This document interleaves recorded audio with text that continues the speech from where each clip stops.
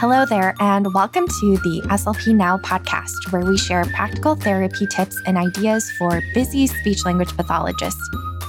Grab your favorite beverage and sit back as we dive into this week's episode.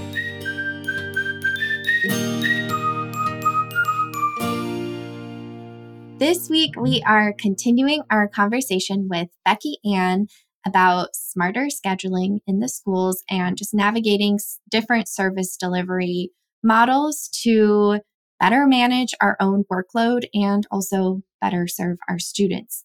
And so the past 3 episodes, Becky Ann has shared tons and tons of tips to kind of help us rethink how we do service delivery as SLPs in the schools. And today we get to dive into some more nitty-gritty details on how to get started. So, Becky Ann, where do you think SLPs should start? Like if they're listening to these episodes and they're like looking at their caseload and their schedule and it's like, oh, I'm seeing all of my students in 30-minute groups. What would you suggest to those SLPs if they're looking to make a change? So I can imagine it would be very hard to start in the middle of the school year, but I am also okay with starting stuff in the middle of the school year.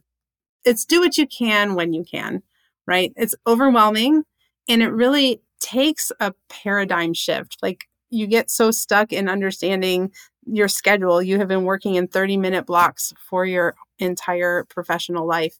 And so I think it is hard maybe to figure out, maybe a little scary to step outside of that box a bit.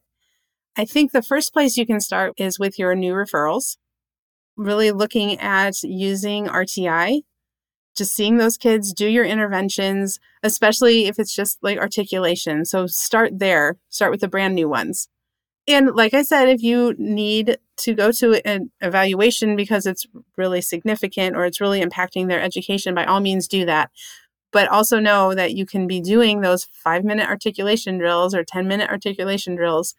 And even for some of the kids that just have some grammar issues, you can be doing those interventions. And I would start there.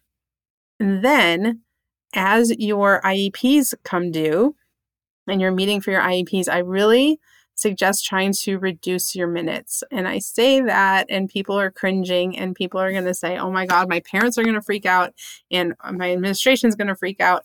And they might.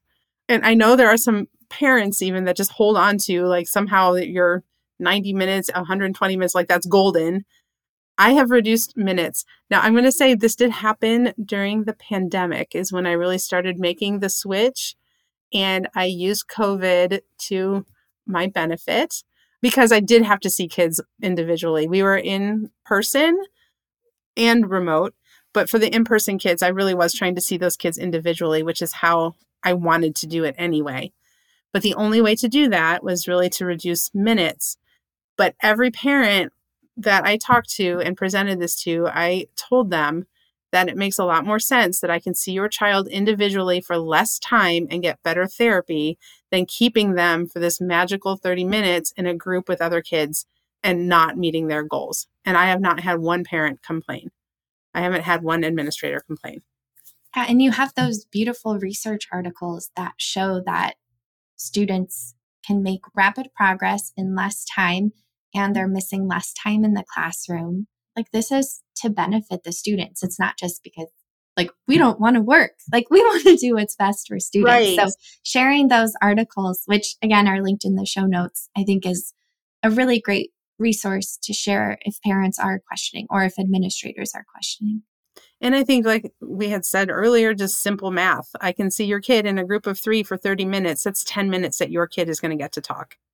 That's simple math. And that's not even, like I said, with the activities and all the other things, even the hi, how are yous, like all of that stuff that takes extra minutes, your child is getting less than 10 minutes when I see them for 30. And that means they're missing 20 extra minutes out of the classroom. Yeah, absolutely. Do you have any other tips when it comes to like presenting this to administrators or teachers or parents? So, and I think this is thinking about like that block schedule that we were talking about. You need to talk to your teachers first. And how I presented this to my teachers was that like I was going to try to do some more in-class therapy was really, really my goal. I try this every year. I need to be listening to podcasts and talking to people about how to really do good in-class intervention, because I feel like I don't do a good job of that. I try. And I presented all my teachers this. So if I come in during your language arts block and I'm there during these times, and this way I can help if you need help, I can be there and do therapy within the classroom, or I can pull them out and they're like, oh, yeah, sure. And so they were really open to me just coming in, and they feel comfortable with me just popping in. And sometimes it just means I'm standing in the back of the room watching what's happening, but sometimes I'm also helping, and sometimes I'm taking the kids.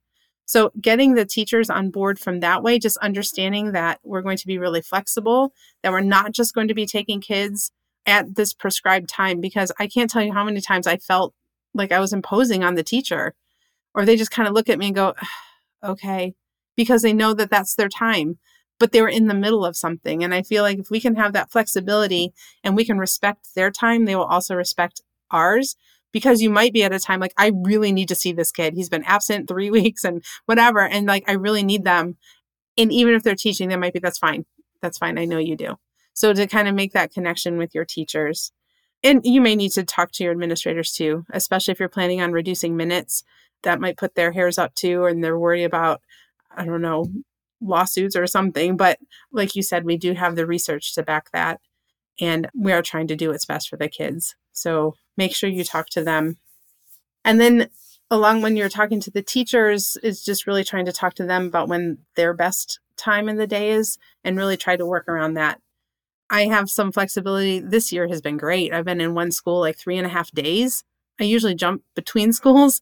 So there's a little less flexibility if you're only in a school building one day, but really trying to work with those teachers and find their best time.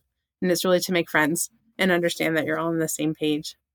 And I feel like this approach would be more conducive to building those relationships, because you have that flexibility to be in the classroom and to kind of like adjust depending on the student's needs and all of that. And yeah, I think like just being present and being visible versus like popping in at the scheduled time to take the student and then them walking back by themselves. Like there's a lot more interaction with that and opportunity for collaboration. And I think just understanding what the students are doing, like I've been amazed sometimes now that I'm in the classroom. I'm like, whoa, you're really making them do that? That's amazing. Or I'll take their whatever they're working on and help them with their writing assignment.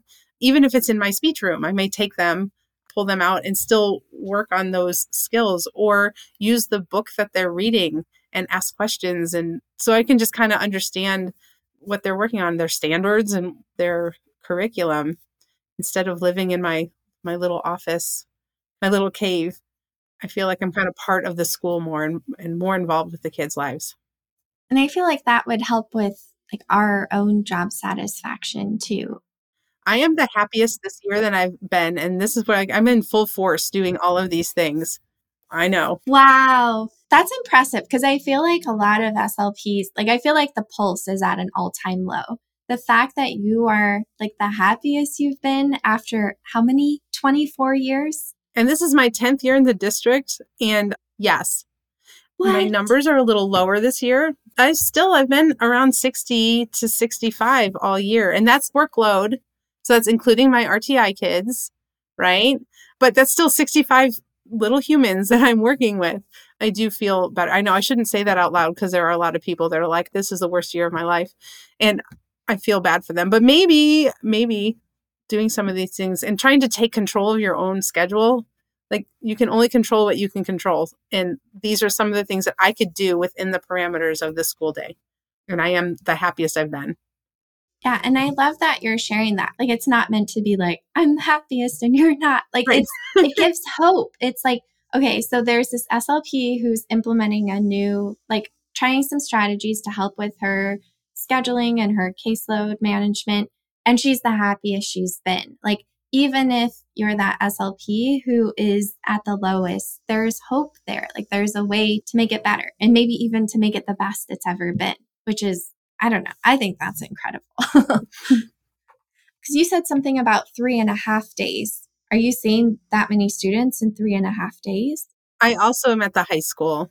The high school, I can't do the fancy scheduling, but they're already kind of fancy scheduled, right? Like I see kids during their period that I can see them. But even then, I keep them for often half of the period. They used to split the period up, like around the lunch times, it would be split. And I don't know, I just kind of got into that habit. So I think if I see you for about half the time, but sometimes it's less, usually it's more. It's just whatever the kid needs for that day. Yeah, I love that. And I think the overarching trend is just like what's best for our kids. How Right. can we get them best possible services? Get them dismissed if we can. Yeah, get Mm-hmm. them back into the classroom. Like that's the ultimate goal. That's where we want them to be. That's right. Okay, so let's just do a quick recap of the different strategies that we touched on during this episode. So you mentioned like starting small. So if you get a new student, like if you're new to RTI, maybe diving into that a little bit and doing some like quick RTIC with those potential students.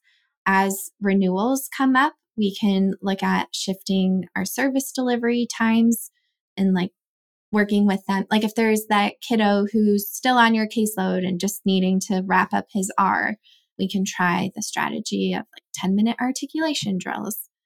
You shared so many wonderful strategies about getting administrators, teachers, and parents on board. I won't recap all of that. You can listen back if you want that.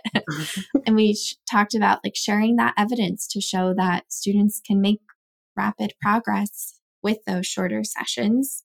Yeah, I think that's like a good recap of the strategies. There's a lot that goes into that communication piece. So I have one more question, Becky Ann. Mm-hmm. Is this something that your whole district has started to adopt, or are you kind of the Pioneer. pioneer for like making these types of changes? So I have talked about it with my colleagues. I don't know that they're doing this yet. RTI, I think a little more.